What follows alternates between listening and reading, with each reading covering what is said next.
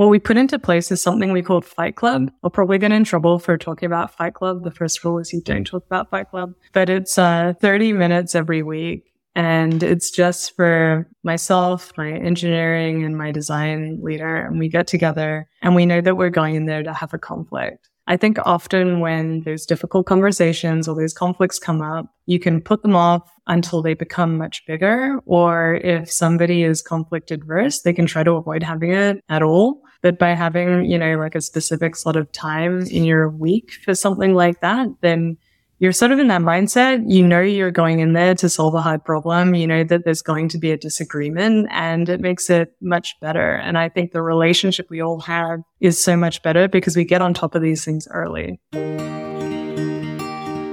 Today, my guest is Megan Cook.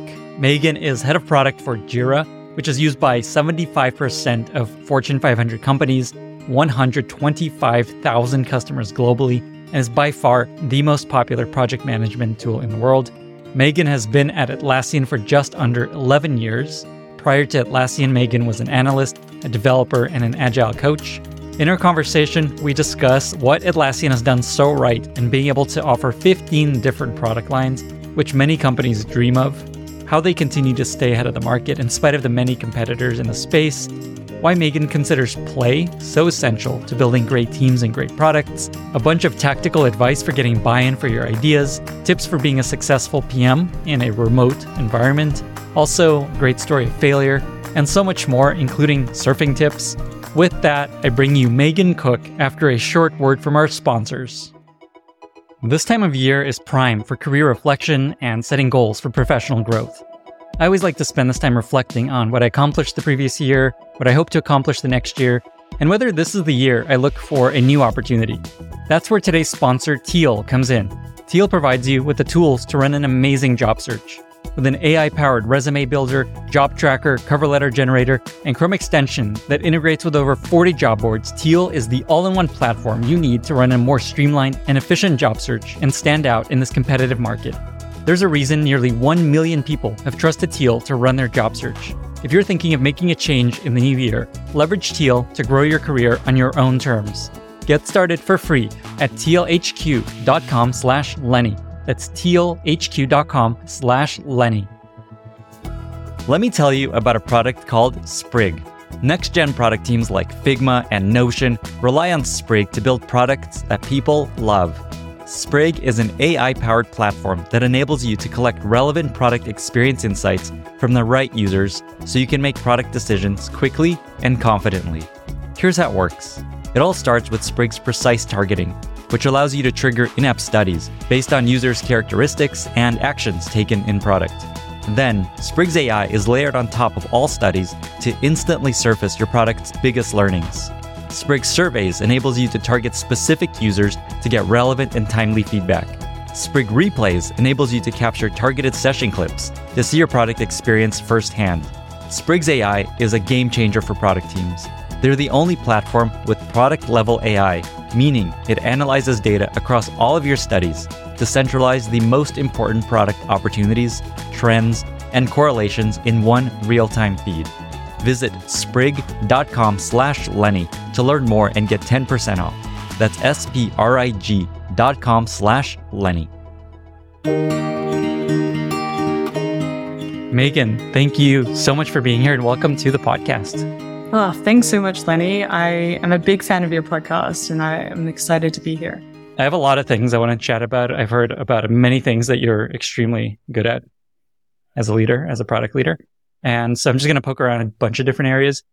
I wanted to start with something that I hear you're just a big advocate of and really good at, which is creating space for play on teams and also just creating a lot of psychological safety, something that you find really important that helps your teams be as successful as they are. Could you just talk about why this is important to you, why creating play and psychological safety are so important to you, and then just how you do this, like maybe an example or two of how you actually apply this on your teams? Yeah, absolutely. So I think especially, recently in the tech industry, it almost feels like we're going through a bit of a wake-up call at the moment. we were in this time of plenty and everyone was hiring like crazy. And then COVID hit and suddenly people's behaviors had to really change. People couldn't travel. They had to work from home. There's a whole bunch of industries that got highly impacted by that. And it created this time of high ambiguity. Before that, or to the start of that, I was noticing within my team just some little indicators where people weren't all comfortable to speak up when we'd had really open discussions with the most junior person or the most senior person. We're happy to talk about anything. There was more anonymity in feedback. Every time things were coming to leadership to give feedback on, it was just sort of painfully polished. And I think once it gets to that level, that's a really bad time to give feedback because it probably means that a whole ton of work has gone into it and you might waste a whole bunch of work if you have to correct direction or make significant changes. And so I was looking at my team and thinking, something doesn't feel quite right here. And then I went to this leadership offsite and one of the speakers there was Ben Crow.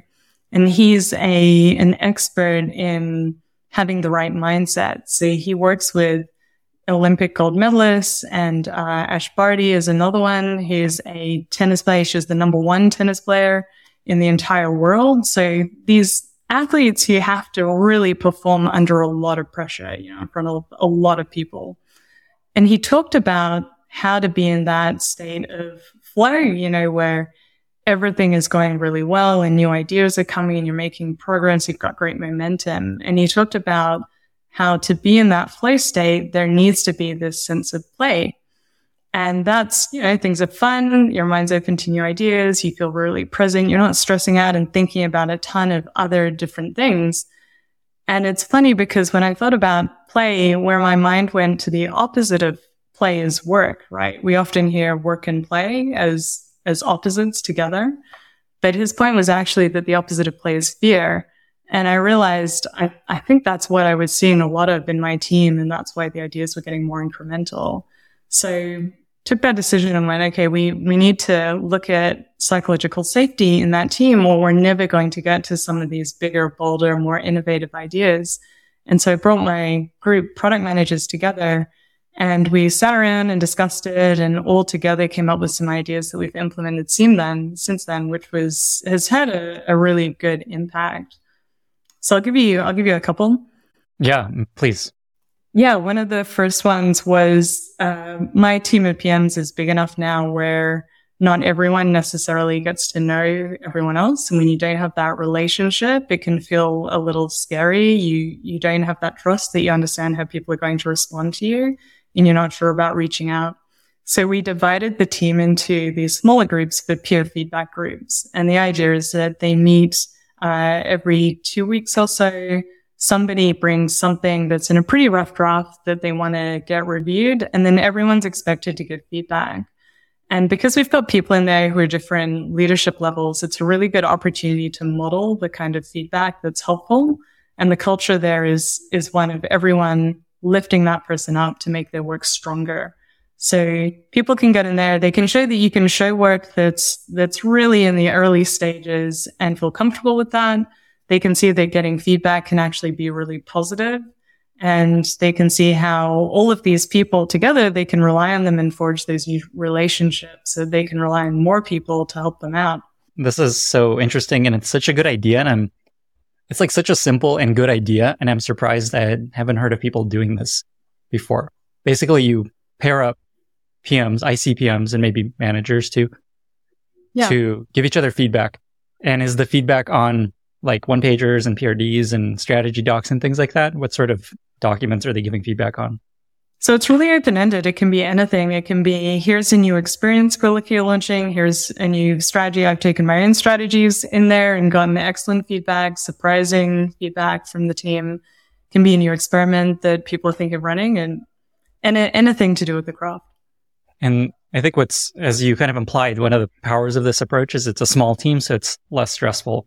And there's no like you're not in the room often too. Like I guess you are sometimes, as you just said, but usually it's like peers and they could be a little more open and less worried about looking bad.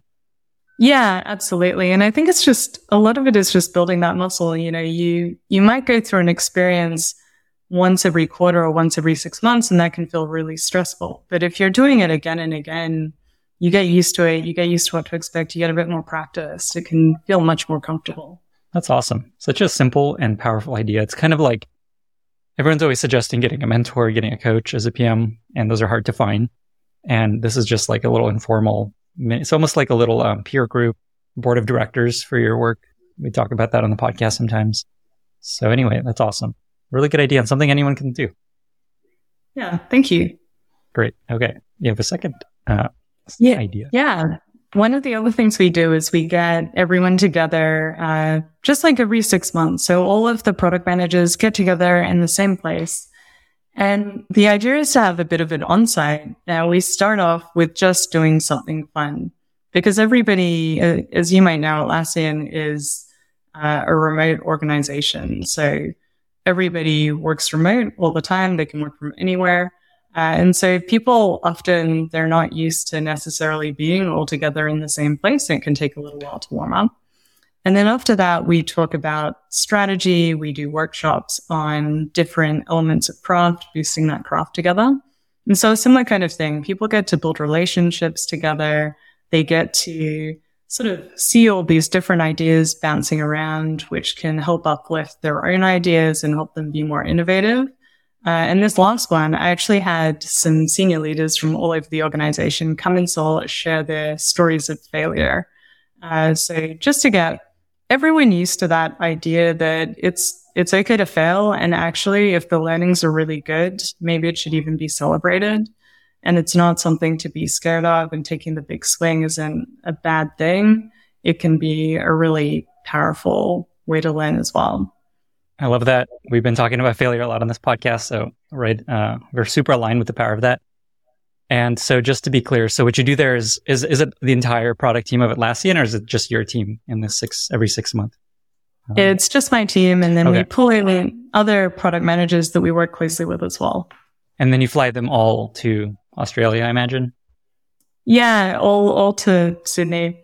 To Sydney.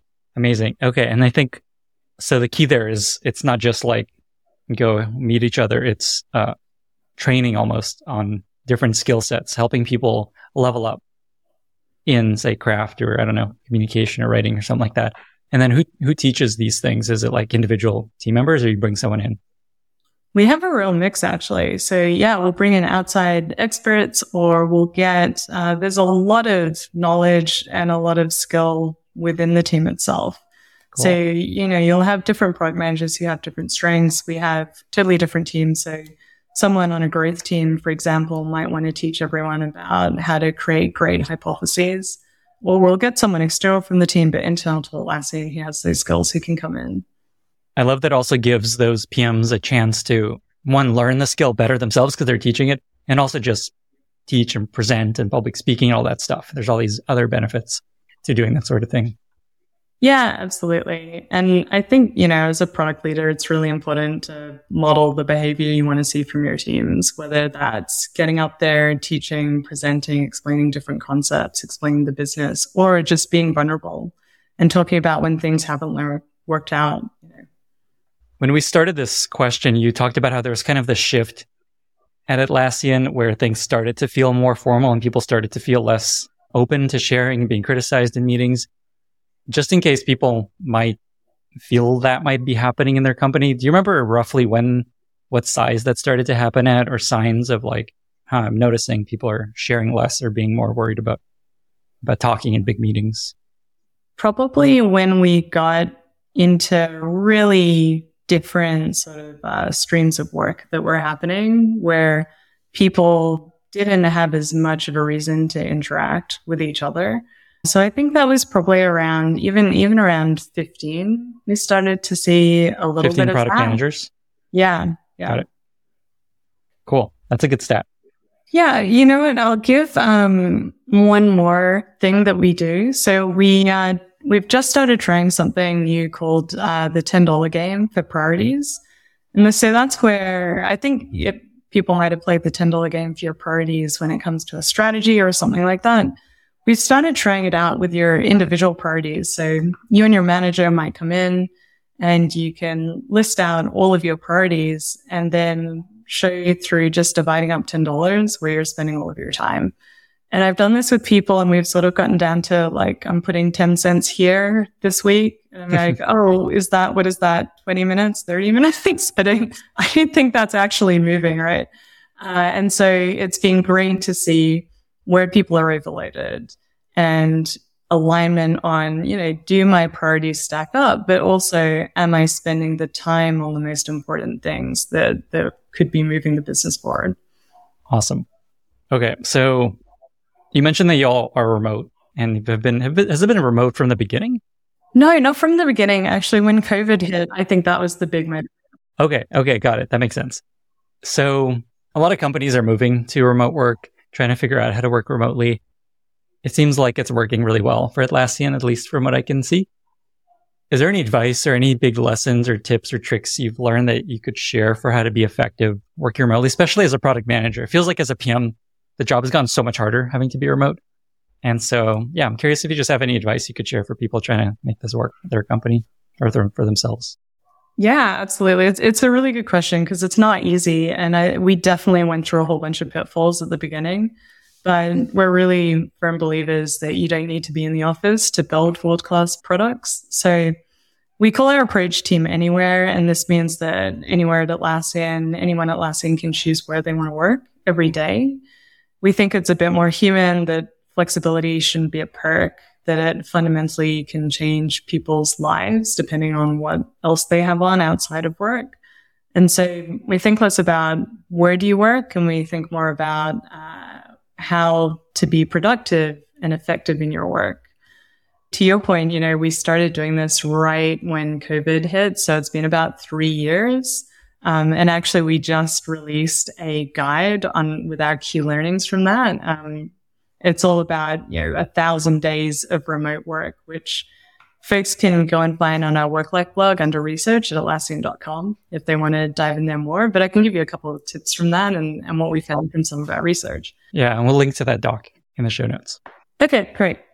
So the first one is just making time for connection. So that human connection is definitely built in person, but what we found is that it doesn't have to be something that happens every single day. So we found that connection and productivity, they both get boosted by about 30% when you bring people together, but then intentionally. And it lasts for months. So we found that you can do it on average like 3 times a year. And so that's why my PM team are getting together every 6 months. But in addition to that, we get the entire team together every other 6 months. So we end up all getting together every 4 times a year. So every other 6 months, what we do is we get all of the engineers, designers, everybody who's working together. We book out entire floors in the office. And then for an entire week, we're just there. And for some of it, we're just working together as you normally would, but at desks and just having those little, water cooler type conversations. It builds the relationships again. Other times we're doing workshops, an important piece of work where it's easier to do when you're all in person. And sometimes we're just having fun together. So we call that a bit of a festival. You mentioned that you measured some kind of productivity improvement. Do you happen to know how they measure that? Because that is really interesting. Oh, that's a good question. I don't, but I can get that for you. That'd be cool to know. So I think we'll keep this in the podcast episode. And then if there's anything in the show notes that we link to that talks about how you measure that, that'd be really interesting. Because that's just like a cool stat to have anyway for all kinds of other things. I'm curious. Yeah. How they measure that. Yeah, absolutely. Okay, cool. Any other tips? I think the second one is to be really intentional. So I mentioned that we went through, sort of a few stumbling blocks at the start. One of those was immediately everyone sort of filled up everybody's calendar with all of these meetings, like straight away. It was almost as if, Lenny, if you and I were working together, I used to be able to just like poke my head around my monitor and ask you something. And people are afraid that now that I can't do that, how do I get those answers? So I need more time with everybody. And that definitely does not help productivity at all, right? And so, as PMs, we need time for creative work. We need that deep work time. And that doesn't happen when you've got all of these meetings with 30 minutes in between each of them. You need sort of, 3 to 4 hours to get that going, to get into that flow state. So my leadership team and I, we actually sync up our calendars. So we end up having these long stretches twice a week, all at the same time. And so we all get a chance to do this deep work. It means we get less time for meetings, but it also means that if something comes up that's unexpected that we all need to work on together, then we've got that time there so we can be a bit more relaxed about it. We know we can get to it. What time of the day is that meeting? They're both at different times. So the first one's taking up one afternoon and the second one's taking out all of the time in the morning. Depending on what kind of person you are, one is going to suit you better than the other. So we just went for one each. I actually had the same thing, just personally, where I had these deep work block times on Monday, Wednesday, and Friday. The title of the invite was, "If you book time during this, I will slap you." And it really worked well. But I think you're talking about this other missing piece of remote work for PMs where you can't just walk by and ask an engineer, "Hey, how's it going?" Ask a designer, "Oh, where you at? Let me, I just take a peek at where you're working on." Like that stuff I think is really hard to replicate. And if your suggestion is block out this time for your leadership team to be able to check in with each other, is the idea there it's deep work time and don't bother anyone on the team? Or is it, you can also just ping your eng manager and "Hey, how's it going?" And the idea is that it's deep work time and okay. it's your time to be protected to do that work. What I found that works really well, I think in the manager and report kind of relationship. So I have these really quick, punchy one-on-ones with my reports for every week. And then I make sure that I've got space in my calendar because something will come up where even if we had a longer one-on-one, that might not cover it, right? They might just need an hour to run through something. There might be a really difficult strategy problem they've run into. And so they all know that they can ping me for more time and I'll have that flex in my calendar for that. Awesome. Any other tips along those lines? What you probably noticed about, blocking a bunch of deep work time is that you don't have as much time for meetings. So that meeting time becomes really precious. And what we do there is I personally hate having status updates as a meeting. So and make it really clear that if we're having a meeting, this is to solve a problem. And if it's just a status update, that's fine, but I can read that asynchronously at a time that works for me and so can everybody else in the team if they want to do that. We use our own tool for this, which makes it really easy. So it's called Atlas, and it lets you or the team put in status updates for a goal or a project regularly, and then it'll bundle it all up into an email so you can quickly get across everything that you're interested in, which has been really helpful. And then that just makes the documentation rigorous as well. So you document things and we use Confluence, but all of our decisions, strategies, kickoffs for projects, that's all really well documented for new starters. Or even if you're, a year down the line and you're thinking, why did we come to that decision in the first place? What were our assumptions? What were our hypotheses? It's easy to go back and take a look at that and be able to reflect. And I think the last thing is, I work with people who are in the US, they're in Europe, they're all over the world. It's really hard to find a time that works well for an Aussie, an American, and a European to get together. Someone's waking up at 3 a.m. or something. So what's become a big part of how we work is actually audio and video recordings. So I actually had someone reporting to me for a while who was in France, and what we would do was record videos back and forth. And they're quick. You can, just use colloquial language. They're really casual. You don't have to wonder about someone's tone that comes across. So that's becoming almost like a completely new document type for us, and has been really important in remote work. You can put it at the top of a document and explain the document, which is really nice. It's a big part of why we bought Loom. I was just going to say that. It all makes sense. Yeah, because it was just becoming such a big part of our life, right? And it's just massively helpful. Kind of along the same lines, being fully remote, it is harder to get buy-in on things you're working on, I imagine. And something I hear you're great at is getting buy-in, especially getting buy-in on ideas and projects from executives. So I think things that make it extra challenging at Atlassian, there's 2 CEOs. which I didn't know until recently. You're also all very remote. And so maybe those two reasons make it extra hard. Plus, it's just generally hard to get buy-in on projects that you're working on. What advice do you share with product leaders, PMs that come to you asking for advice on how to get better at getting buy-in for your ideas? Yeah, this can be really hard to get right. I watch a lot of people struggle with this.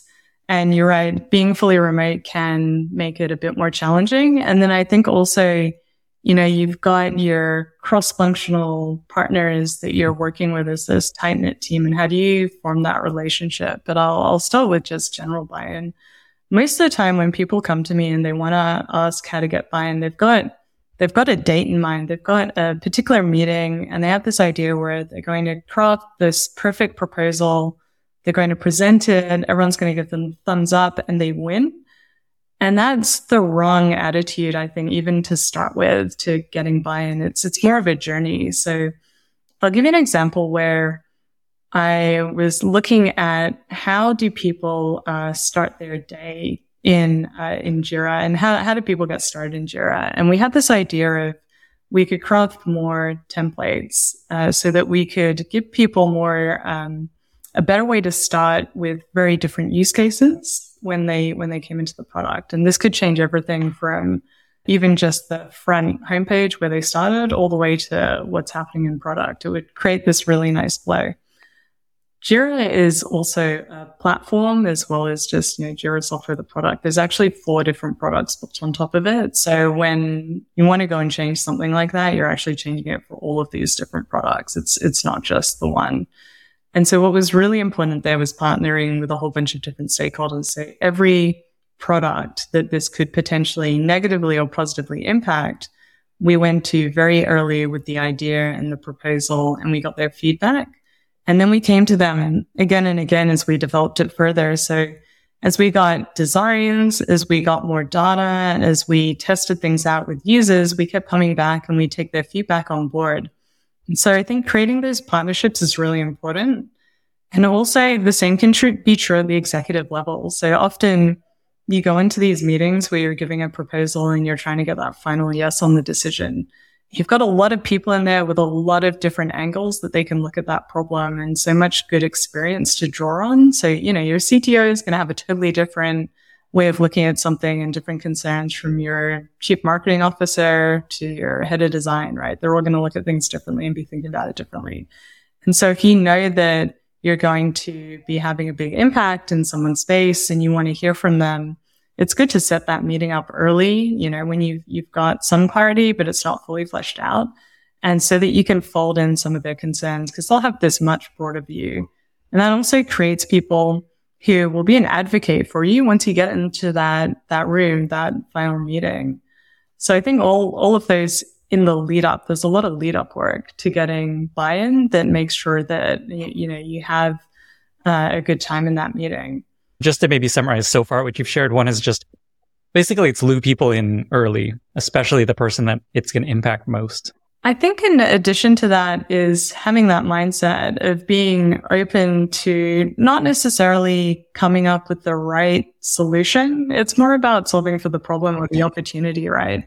So you want to be clear about like your hypotheses and what are your facts and what are the principles you're using to make a decision, and just be open to not necessarily ending up with the solution you thought would be best. I imagine most people think they are always in that state. I am very open to feedback. I am totally open-minded, but really they're not. Is there anything that you think would either convince someone you're actually not as open-minded as you seem, or any advice for how to come across as more open-minded? Or is there anything there you see, like, I see this all the time. People think they're listening, but they're not. That you should change.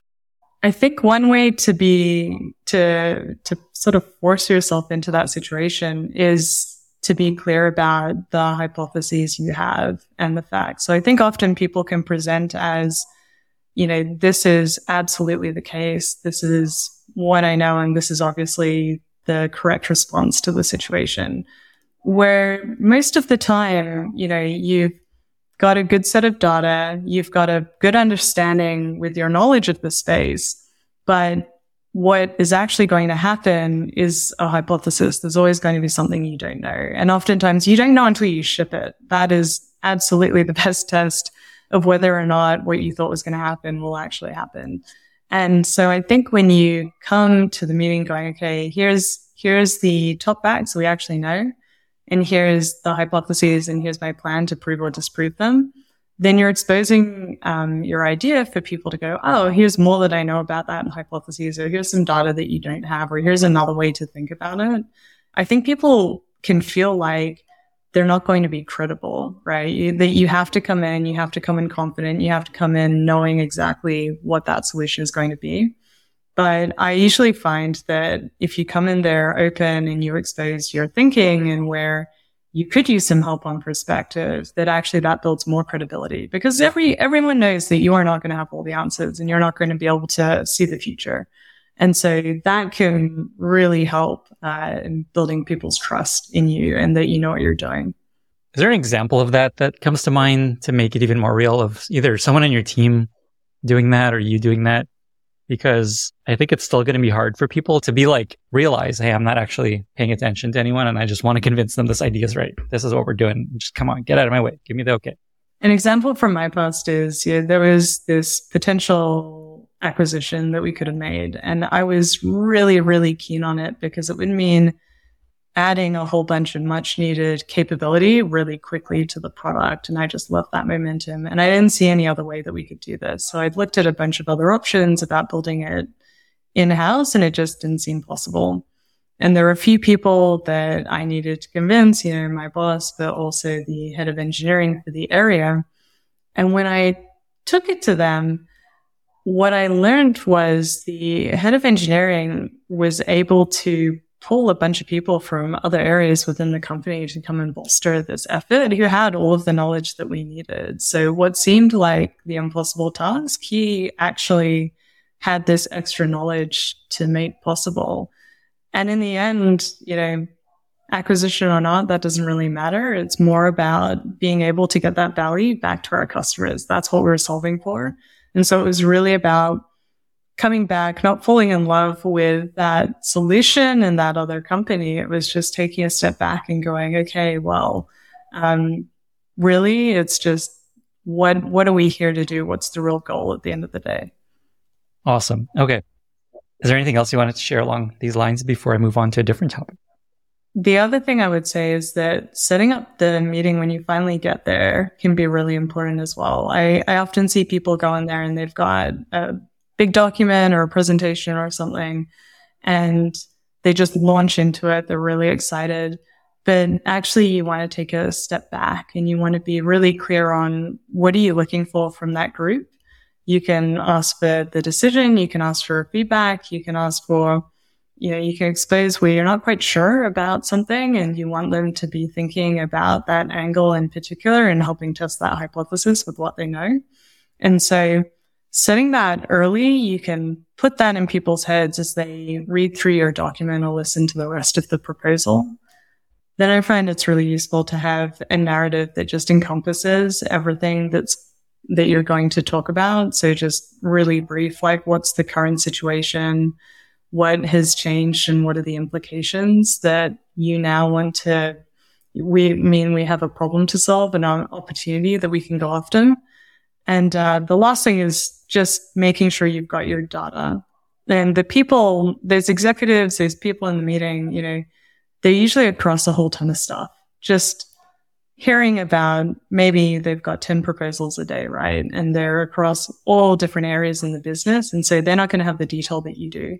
So being really thoughtful about what you bring, what are the key points that are going to help them understand the situation as clearly as possible, but then really knowing your data so that you can dive in more detail where they need it. And that also helps build your credibility and builds people's confidence in the plan to go ahead. Would you mind just quickly summarizing these pieces of advice? And then I was going to move on to another area of strength of yours that I hear. Yeah, sure. So the first one is to find people who are affected or negatively or positively, or might have a really good point of view, and partner with them as you develop the solution or the response to the current situation. And the second one is to come at it with this mindset of being open, of being really key on what is the core problem or the value that you want to deliver, and just being open to how you get there and things that you don't know, which might adjust along the way. And the last one is just setting up the meeting well. So coming in, making sure that it's very clear what you need. Do you need a decision or something like that? And making sure that you've got very good supporting data to build that credibility with your audience. Love it. This is where the term or the cliche of product managers asking, but what problem are we trying to solve comes from? But it comes from a really important place of always focusing on, let's all align on here's the problem we're solving, because oftentimes, as you chatted about, the biggest disagreements come from people just thinking they're solving different problems. And on that note, I have a swag store now, lennyswag.com, and we have stickers on there, a bunch of cliche PM terms, including, but what problem are we trying to solve? And so I think but it's rooted in, that's actually a really important question to ask. Sometimes you get annoying. Yeah, that's such a good sticker to have front and center, Just need that as a big sign. Maybe the sticker needs to be bigger. Yeah, exactly. This episode is brought to you by Vanta, helping you streamline your security compliance to accelerate your growth. Thousands of fast-growing companies like Gusto, Calm, Quora, and Modern Treasury trust Vanta to help build, scale, manage, and demonstrate their security and compliance programs and get ready for audits in weeks, not months. By offering the most in-demand security and privacy frameworks such as SOC 2, ISO 27001, GDPR, HIPAA, and many more, Vanta helps companies obtain the reports they need to accelerate growth, build efficient compliance processes, mitigate risks to their businesses, and build trust with external stakeholders. Over 5,000 fast-growing companies use Vanta to automate up to 90% of the work involved with SOC 2 and these other frameworks. For a limited time, Lenny's podcast listeners get $1,000 off Vanta. Go to vanta.com/Lenny. That's VANTA.com/Lenny to learn more and to claim your discounts. Get started today. Okay, so something else that I hear you're incredibly good at, and it's actually related to all of these things we've been talking about, is the way someone described you is you're really good at fighting the good fight, which essentially is just doing the things that need to be done that aren't necessarily popular or that people are prioritizing right now. I hear that you led to a big investment in CSAT at Atlassian because you just felt like this was the right way of doing it. And there's a few other projects that came out of just like, I'm just going to do the thing that needs to be done. Can you just talk about why that's important to you, what sort of impact that sort of had, and then just like how you actually successfully do that? Obviously, it ties into this skill of getting buy-in on stuff. Yeah, I think that's a really good example, actually, the CSAT example, because sometimes you can get caught up in let's add value to the product. But if the customers aren't satisfied with what you built, or in our case, we found that one of the core reasons was the usability wasn't where it needed to be, then we can't access that value anyway. It doesn't matter. And sometimes it can be hard to get investment for things like that because it's not like, the shiny, exciting new thing. It's no, I want to work on the features we already have and improve those. So it was about 2 years ago, our chief experience officer, he cared really deeply about improving our CSAT scores and asked me to look into it. And briefly explain CSAT real quick, because some people may not be familiar with that term. Oh, yeah, absolutely, of course. So CSAT means customer satisfaction. So for us, we actually have a survey so that we can measure CSAT, and it just asks customers to rate how satisfied they are with the product and then different aspects. So we can see for different tasks that they need to perform or different aspects of it, like the reliability or the speed or the usability. How do customers feel about that? We actually had a podcast episode recently with Judd where we talked about NPS and how much there's data showing it's not actually a great predictor of anything, and he's a big fan of CSAT instead. So you could almost think of it as a little replacement for NPS in a lot of cases. And then, sorry, I pushed you off track. Keep going. Yeah, no worries. So he cared really deeply about this, asked me to look into it. Even though this request was coming from the top, that doesn't mean that it gets any sort of funding. So we went through a couple of different steps to see what was worth investing in here. So first of all, I mentioned we had that survey. And so we had really rich feedback. So it's not just a rating for what we get. We get people talking about why they gave that rating. And that can really help us zero in on what are the key aspects that's bringing this down. And we also had great conversations with our customers. It was, the kinds of conversations that are really rich and really helpful, but so painful to listen to and go through, because you're seeing somebody really struggle with something that you thought was going to bring them so much value. And then we had a look at, well, what is this going to impact? And so logically, what we found was that usability was one of the key reasons, like I said. And logically, if your product is hard to use in places, if some of the core actions are hard for people to do, then a new user to that product or a new customer is going to have a longer ramp up time, right? You've got a harder time showing them that there's value. And even for an existing customer that's using your product really well, when they bring on a new user, that user might have a really hard time getting up to speed and using it, and it just completely slows them down. So from a business point of view, it can impact your new customer acquisition as well as your ability to expand. So there was some good revenue connections in there as well. What I also found was that, we have a lot of dependencies. So we've got all of these platform teams, and a lot of the improvements that would be really good to make to sort out this problem depended on many, many teams around Atlassian. They all had different goals, right? And other products that they had to serve too. I don't know if you've ever tried to align, 3 or 4 different roadmaps so that the timing is just right to get some improvement through, but it's basically impossible. There was no way that was going to happen. But we did find that they were really passionate about this area and improving usability. So we worked together to find a low-cost way for those teams to help us make the changes that we need to, but they didn't have to bear the brunt of all the development costs. So each of those teams put forward, like we called them a shepherd, so that as our developers came in and made changes in the code base, that this shepherd would make sure that they weren't causing any issues, and we're doing reviews of designs and things like that. And so getting that buy-in, finding the data to support the reason why this was important. And then we constructed the roadmap so that we found this sort of like a low cost, like very cheap way to have some impactful change early on. I think that was really, really important. And so we put together some of the designs for what the experiences were going to look like. So our head of design, Charlie Sutton, at the moment has this great mantra of show, don't tell. And in this case, it was just at the core of getting people excited, because you could show the initial experience, you could show the pain, you could bring in a video of a customer trying to use it and what they thought of it. And that just really brought that emotional aspect to it. It helped get people on board. And then you show the new experience, which is just far and away miles better, might cut out like 20 clicks or whatever. And so all that worked together to get the investment that we needed.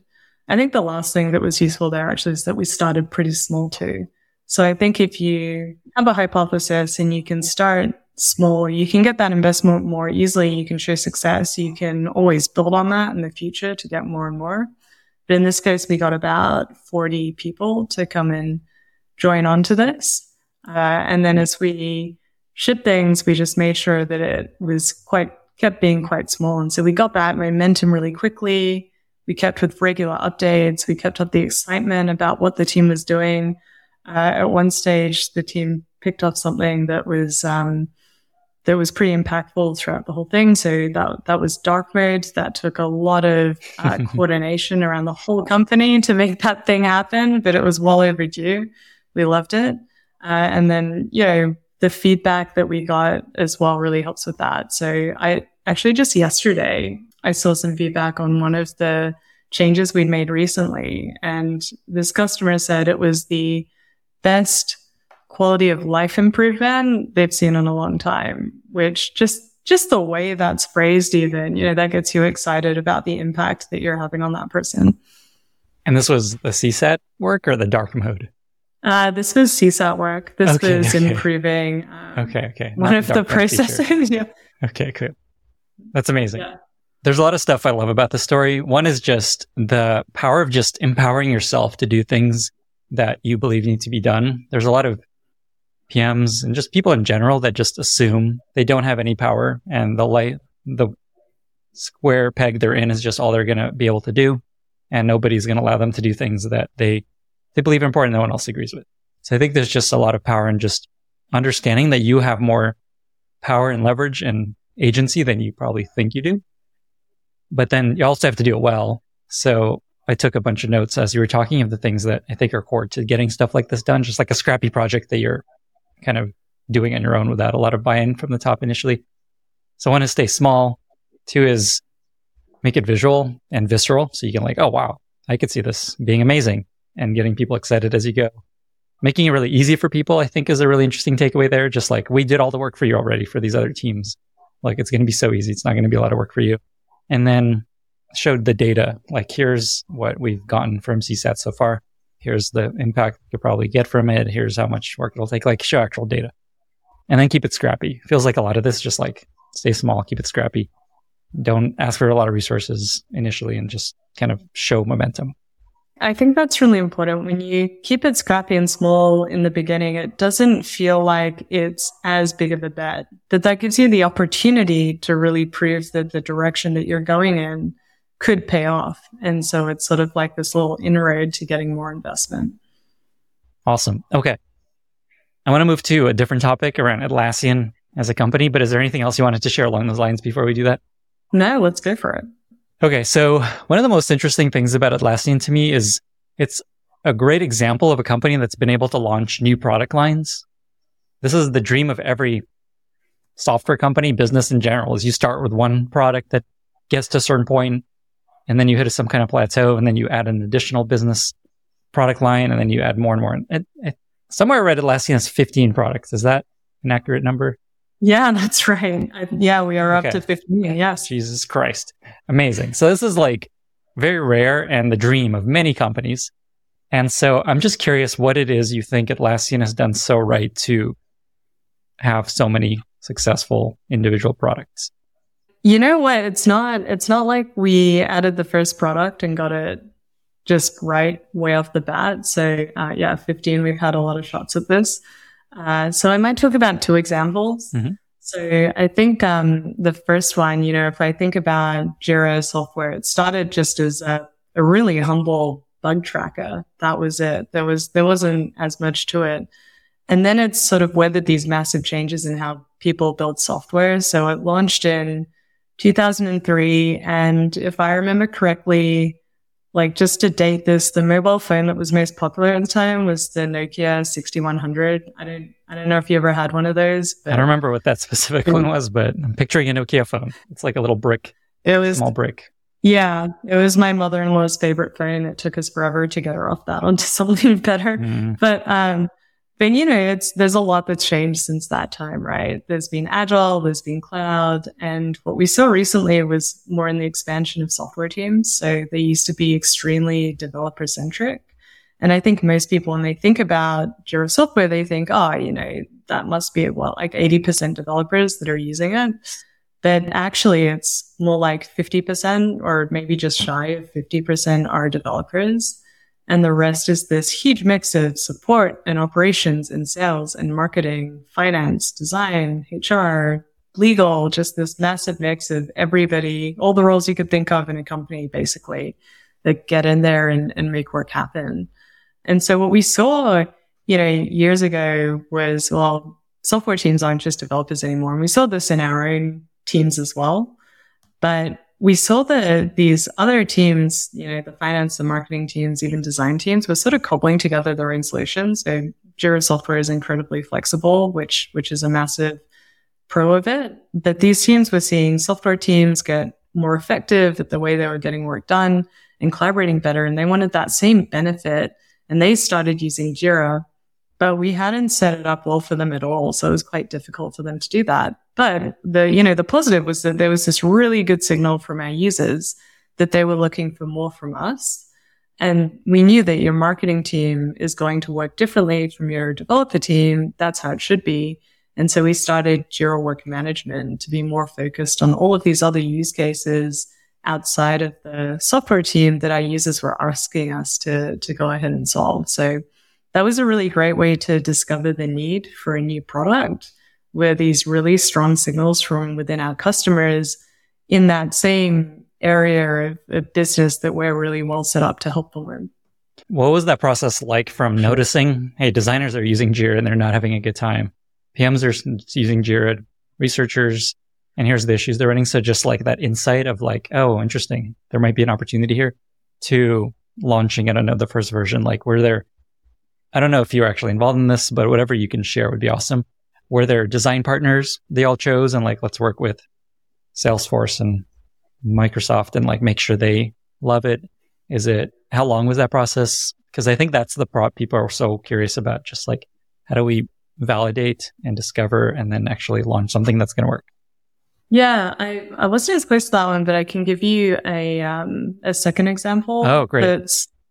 Yeah, for sure. So the second example actually came from our product and channel innovation program, and that like we let anyone pitch an idea for a new product in the company if they want to. So we had this wonderful product manager, Tanya Christen, who saw demand for a solution for product managers to build their roadmaps a bit better before ideas get committed. So as you know, there's this fuzzy area, right, before you actually start building something as a product manager, where you're looking at lots of opportunities and ideas and you're prioritizing them.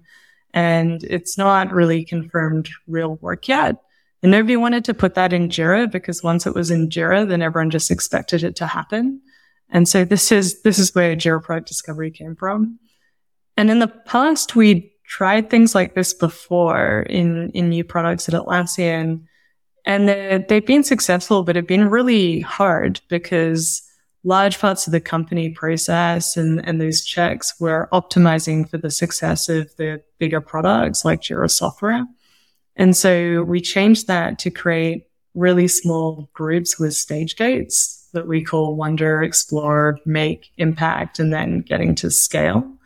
And that meant to assess those bets at every stage. And the idea was to iterate really quickly, either to it not working out and proving that it couldn't be a business, or iterate really quickly to, yes, it could, and we should invest more in this. And so with each stage, there would be, a little bit of investment. So say that first stage of Wonder might just be the person with the idea. And then Explore, you might add on a couple more people, like 3 people, to go and really have a look at, here's a prototype, here are some customers that would be interested in it and could help us think about this some more and put together what the roadmap looks like. And then when you get to Make, that's when you get a full team. But, a full team it's going to be 12 people or so. It's still not huge. And I think that's really important, because at each stage you're getting validation, you're getting more customers who are interested and invested in helping you develop what that solution looks like. So you asked about whether we went and partnered with a partner company like Salesforce for something like this, for a new product. In this case, it was just really partnering heavily with our customers, where we saw that interest coming through in our other products like Jira Software, and building something that really works for them before expanding it to more and more customers and finding that product market fit and then upping the investment. And so we've had a couple of new products recently that have gone through that sort of stage rollout. So there's Jira Product Discovery, there's Atlas that I mentioned before, and I think Compass is the latest one. So what I'm hearing here is essentially there's this step-by-step gated process that you put new product ideas through, and they make it one step at a time. And imagine there's a leader that can decide, no, this one's not working out. Let's end it at the Explore phase and invest in other ideas, imagine. Yeah, that's right. Yeah, it's it might be someone who's looking after that particular market. And yeah, at each one of those stages, there's that check on whether or not we continue to go ahead. And the stages are Wonder. I like that a lot. That's a great name. Explore, Make, and then what were the other ones? Impact and Scale. Got it. So impact is like, is it showing any impact? Like we made it, is it working? And then scale. Got it. That makes sense. Just like, let's go for it. Yeah. Impact could be, I can be self-sufficient in the revenue that I'm generating, and scale is just like really launching it to take launch off. it. Yeah. Goes on the website.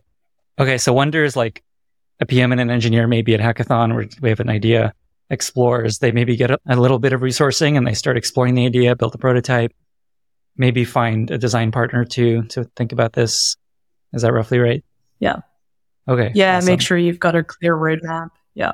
And then, okay, got it. And then is that where they expand it to a few more customers and make it like more fully featured? Yeah, so Make is where you'd actually build it. So the prototype could be pretty simple, could be a bit cobbled together. Make is actually building the product and see if you can get more and more customers.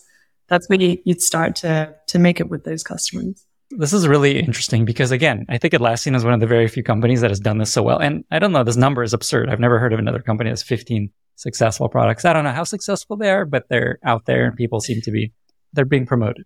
I guess, is there any other advice to share along the lines of if someone is thinking about launching a second product, anything you would suggest they do or think about that may not be thinking about? Yeah, and I think my advice is sort of skewed towards the Atlassian case, right? Which is where you're in a 12,000 strong employee company. And how do you seed something that you want to run with more of a startup kind of mindset? So when you get to this size, you've got like quarterly planning and business reviews and all of these different processes, and you don't necessarily want to put your seed startup through that. It's not quite ready for that kind of thing. So I think the key things here that make it really successful is starting really small with the idea and the solution to be proved, and don't add too many people. Don't feel pressured to add too many people. I think it's easy to get really excited about the potential and just want to throw, 4 or 5 teams at it. But that can, like we were talking about this start, that can make things run slower. And so you want to protect them. And the second thing is just give them freedom to move really fast and solve those problems in a different way. So there are different expectations. They don't necessarily need to be a part of that process that I was talking about before. This team should just be running hard to prove whether or not the idea is going to work and whether there's product market fit. And for different approaches, if I want to add something to Jira software, right, we're talking millions and millions of users there. That thing has to be resilient. It's got to scale. There are all these things that users inherently expect from something like that. But for something small like this, we are proving product market fit. You don't need to think about that initially. So you've got to hold this to a different standard. Otherwise, you're just going to slow them down way too much. And actually, we found that by letting them tackle problems a little differently, we found innovative way of looking at things that we can pull back into our other products. So, for example, if you look at Jira Product Discovery, and just the way that it gives more of a spreadsheet kind of view of a list of ideas and things like that. Some of the experience there is definitely something that we'll be pulling into Jira software. You mentioned that over the years, Jira has weathered many storms. From my perspective, it feels like it continues to weather many storms incredibly well. One, because there's just endless startups always coming at Jira, trying to become the new project management tool that everyone uses. And two, it just feels like people are always dissing on Jira. Like, Jira sucks. I want to use something else. On the other hand, it continues to dominate. Many people love it. I'm curious what you believe Atlassian generally has done and your team has done to keep Jira ahead of everyone. And I know you're probably going to say, we listen to customers better than anyone. So if that's a big part of the answer, definitely share that. But I'm curious, is there anything else people may not be recognizing of just like why Jira has been so successful for so long? Yeah, so I think the number of startups that enter this space just shows how important the problem is that we solve, and that problem of teamwork and collaboration. We've got more than 125,000 customers around the world who start their day in Jira, millions of users, and the kinds of companies that use it. I just love hearing about what they do with it. They really blow me away. Like like NASA landing the Mars rover, right? Or Canva building this design platform for 40 million people. It's just massive. I don't think you can beat that Mars rover story. All right, that's a good one.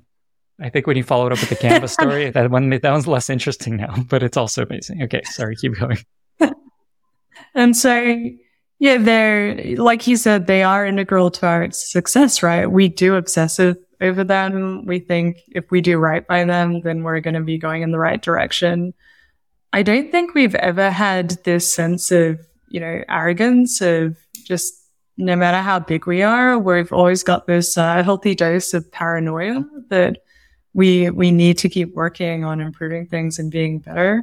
So to your point about customer feedback, that is a big part of it. We bake in these rituals just to make it super easy for everyone to do that. So the whole company gets an email every week, and it's just got a random selection of feedback from our customers. It's got, how they rate us and just a quote as well. And so everyone's sort of getting this dose of feedback all the time.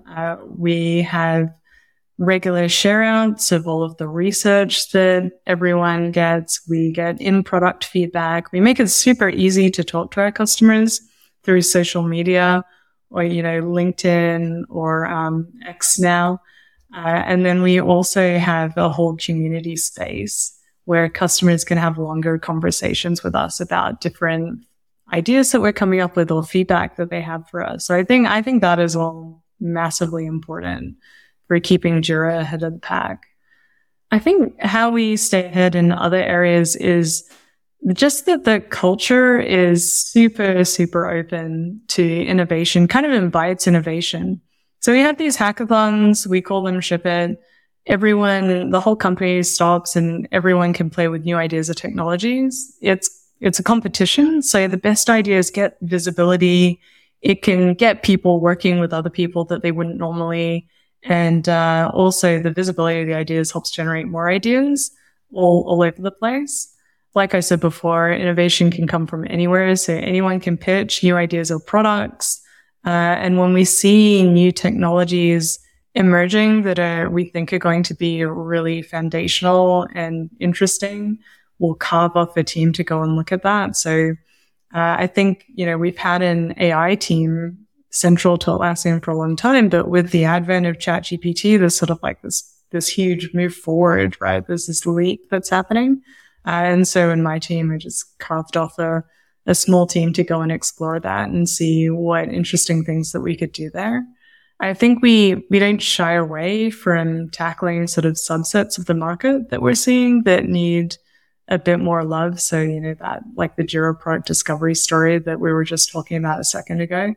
And we also use our products a lot, and that helps us find all of those little problems and makes it really real. We get really excited about the different things that the whole team is working on. We send lots of feedback to each other. I think that's also a really important part of it. Another area is when we look at how we're investing, there's always this pressure to invest in the core business, of course. But we also make sure that we invest in seeding future businesses. And like we're talking about, they might not always work out. So we had the Compass and the Atlas example of ones that have worked out. But we also see things through Atlassian inventions. So if there are interesting ideas or technologies, these might support the product later on. That's something that we'll go and seed out there in the market. And that's led to a few acquisitions as well, which has been really useful. And the last thing is I think I'm just really impressed at the way that we stay agile to move towards these different shifts that come up. It always surprises me just how agile we can be. So, for example, in 2020, we decided to double down on our mission to deliver a world-class cloud experience. And it was like hundreds of people just moved around in Atlassian to make that happen, which was in a very short period of time, which was impressive. And we're not shy about killing things off with their fails. So I'll give you another example of one of those products that was going through that we ended up killing off. So we had a whiteboard product that we thought would be its own product, sort of like a Jira product discovery. And when we came to one of those gates with the team, we realized actually, this is more like a really useful document type. And so now you'll see that it's a feature in Confluence, but it was very quick to make that decision. I have this new segment, not that new anymore, called Failure Corner. I'm curious if you have any interesting story of a big failure in your career. And if you do, what you learned from that experience. I think I'll give you a bit of a different one because I think this one is harder to spot. And I think that's really interesting. It's something that I think about all the time, though.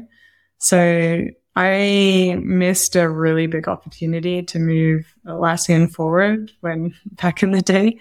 And like I said, I think about it every time I review a new idea or look at an opportunity that we're thinking about. So I was on this team and I was improving the way that our products help developers get their work done.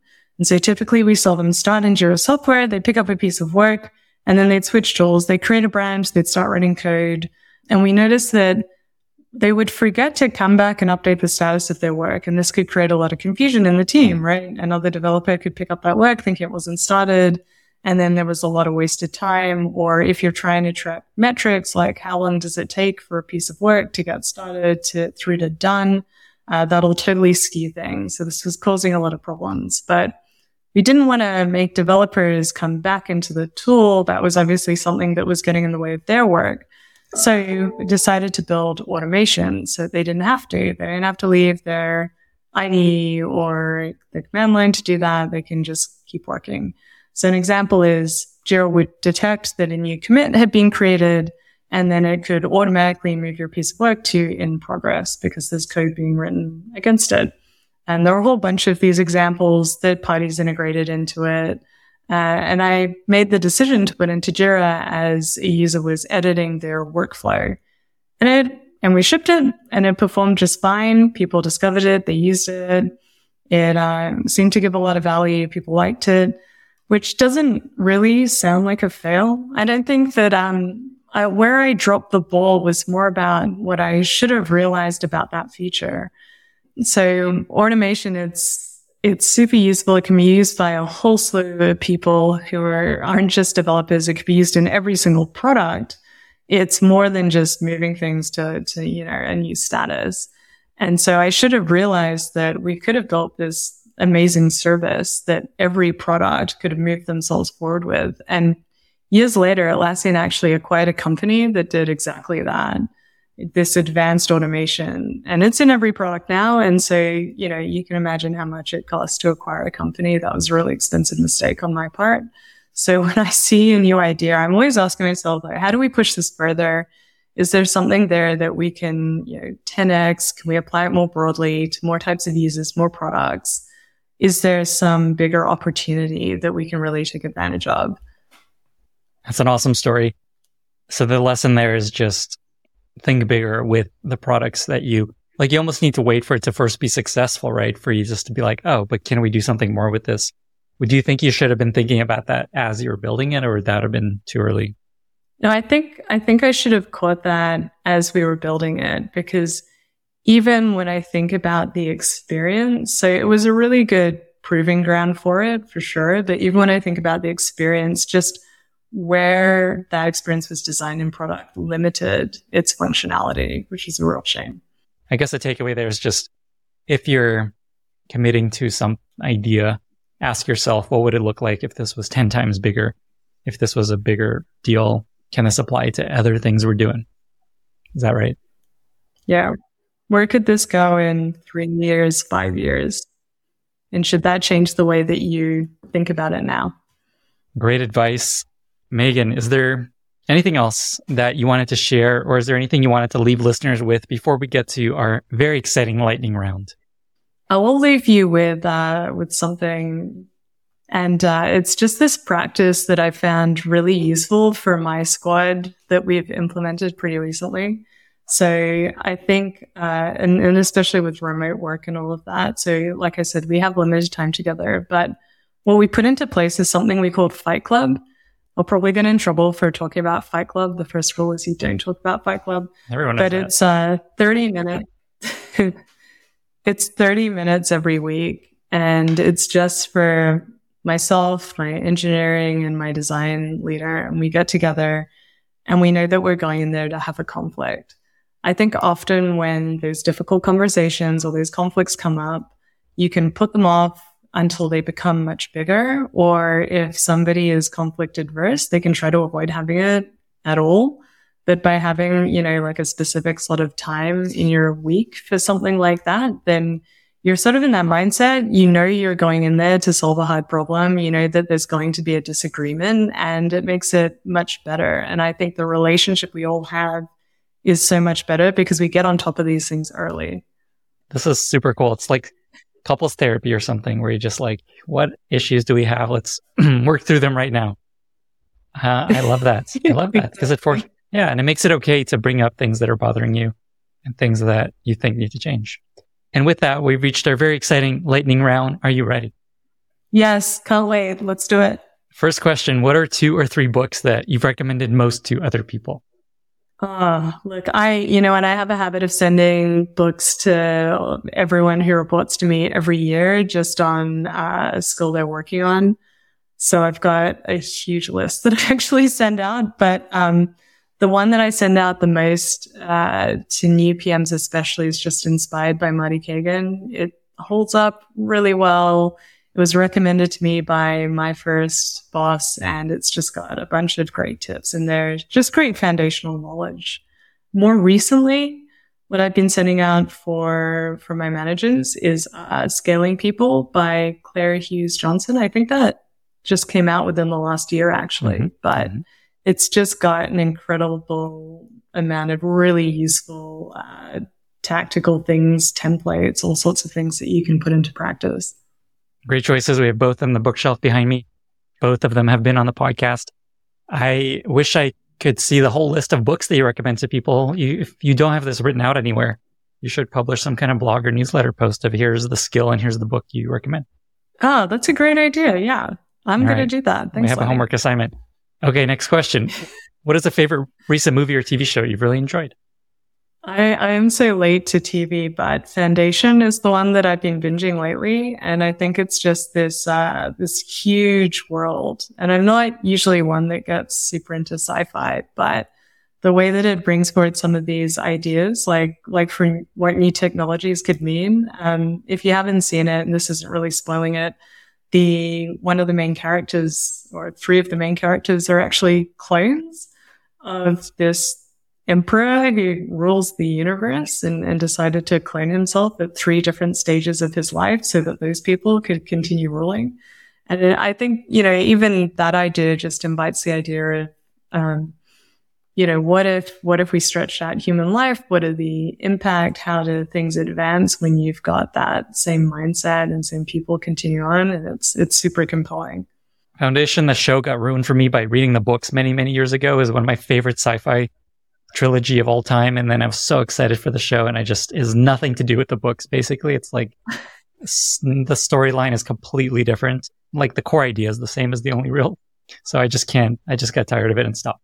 But if you haven't read the books, I think you would love it. It's beautiful. Are the books better? Somewhat yeah, the books are better. The books are always better, I think, is a good rule of thumb. Yeah, but that is a good rule. I was like I was like a teenager when I read them, so I don't know. Maybe they suck. But I think people love them. Highly recommend the books if you liked the show, especially. Next question. For sure. Do you have a favorite interview question that you'd like to ask candidates? I think it's an old one, but a great one. On the subject of failure, I love to ask people about their biggest failure. And I think it's a good way to get to know somebody because you can see how introspective they are, how much they think about what's happened and what they learned from it. It shows whether or not they can be vulnerable with you. You can see what they consider to be a big failure. Some people will list something that's not really a failure. And also you can see about whether they've got that growth mindset. So have they learned something from that? Have they applied it moving forward? I've found, a weird rule that I found is that a lot of the best hires that I've had have had big failure stories that they've worked through and learned from. And so I think that's great to see what they consider there, what the learnings are, but also in the solution, you can also see how they tackle something like that. So are they the type of person who wants to go and forge something all by themselves? Are they the type of person who will pull together a community to figure something out? So you get that insight into their values and their approach from that question too, which is hugely useful. Is there a favorite product you've recently discovered that you really love? Yeah, you might have to stop me from going on and on about this, but I recently got a smoker, a Traeger smoker for smoking meat. And just the unboxing experience was incredible. So you get this huge box, cardboard box. You open it up. If you reverse the cardboard box, it becomes like a play saloon that your kid can jump into and just mess around in, which, that's cool. Rather than destroy it, just throwing it out, it becomes something really cool and useful. The set of instructions has a 6-pack of beer at the top, just helps you understand like how far through you should be through your 6-pack as you're constructing it. You get some tools with it, and they're really good, actually. They're not like the usual kind of throwaway tools that you get in something to put together something like this. And then there's, in addition to that sort of like playful delightfulness in there, as you build it, you discover things along the way. So I opened up the hopper where you put in your wood pellets, and there was a baseball cap, a Traeger baseball cap in there, which just was unexpected and really cool. And then the whole experience of actually using it, once you've set it up, is amazing. So it's all connected to my phone. I can just head to the beach and have some brisket going and come home, and it's beautifully done. It just works. It's integrated. It's got integrated recipes. Yeah, I love it. I'm sold. I need this. One. That sounds so delightful. Such a great product experience. I'm going to have to get one, I think. I think we're going to sell some Traeger smokers. Next question. Do you have a favorite life motto that you often come back to, share with friends, either in work or in life? It's around maximizing joy. And what I mean by that is it's about finding what's important and leaning into it, or finding what's annoying and turning it into something I enjoy. So to give you like a super small example is I'm terrible with keys. I will leave that thing all over the place. You'll find it in my cutlery drawer or whatever, and I'll never find it again. And I think, an obvious solution to that could be to put a hook on the wall or something where you can just leave them and you go back to that and it's easy to find. But what gives me joy is not actually having to have keys at all, right? And so now I have a fingerprint reader on my front door, and I feel a little bit like James Bond every time I enter my house. And I can let people in, if somebody needs to leave a package or something, that's easy to do. So it was turning something annoying into something more joyful. And I think the other thing there is just I really value keeping great relationships and increasing those relationships. And so I always make time for these amazing friends that I have that live in London. And we have this pact where every time either one of us goes to the other's continent, we'll go meet them there. Mm-hmm. So every time I go to Europe, which last year I was in Berlin at one point and Amsterdam another point, they came over and we just hung out and had a great time. And so it's making sure that you make time for those important things. Along the same lines, final question related to creating more joy. I noticed a beautiful surfboard behind you. For somebody that's trying to surf and maybe not being successful, what's one tip you could share with listeners to improve their success with surfing? Isn't surfing the most humbling sport that you've ever tried? Yeah, I've tried a few times, and yeah, I would say so. I think surfing's really interesting. I've never done a sport like it in that it's something that you have to really feel. So I find every time you land and you think about surfing, you sort of feel it before you know how to do it. So even just being able to catch a wave, a Greenpeace wave, right? You're paddling, you don't quite know where to be. You don't quite know how much to paddle for that wave. And you just have to sort of be successful a couple of times before you get the feel for it. And it's the same with trying to find the right wave. When I looked at the ocean the first time to try and pick the wave and pick where to be, I couldn't even see the shape of it to find that right place. It took me, just seeing 100 waves to be able to do that. So my best tip for surfing is get out there, keep doing it, do it over and over and over again. You will get better. You'll start to see all of these things that you've never noticed before. And get some friends out there. Get a surfing accountability buddy to make sure that you're getting out there. That's often. The best buddy. Amazing. Megan, we've talked about play and safety and buy-in and fighting the good fight and adding new product lines. 2 final questions. Also surfing. 2 final questions. Where can folks find you online if they want to reach out and maybe follow up on some stuff? And how can listeners be useful to you? Yeah, so the best place to find me is on LinkedIn. I'm Megan Cook on LinkedIn. You can also find me if you're a customer in the Atlassian community, if you want to have a chat. And also on social media, so on X, you can find me there as well. And to be useful to me, look, any feedback, absolutely. Any feedback on your software, always hungry for that. Also really keen if you want to just chat about how people's ways of working are evolving and shifting and changing, and how do you think that's going to turn out and how you see your goals for your team changing. I would love to talk about that. Please get in touch. Awesome. Megan, thank you so much for being here. Thank you, Lenny. It's been fun. Same. Bye, everyone. Thank you so much for listening. If you found this valuable, you can subscribe to the show on Apple Podcasts, Spotify, or your favorite podcast app. Also, please consider giving us a rating or leaving a review, as that really helps other listeners find the podcast. You can find all past episodes or learn more about the show at lennyspodcast.com. See you in the next episode.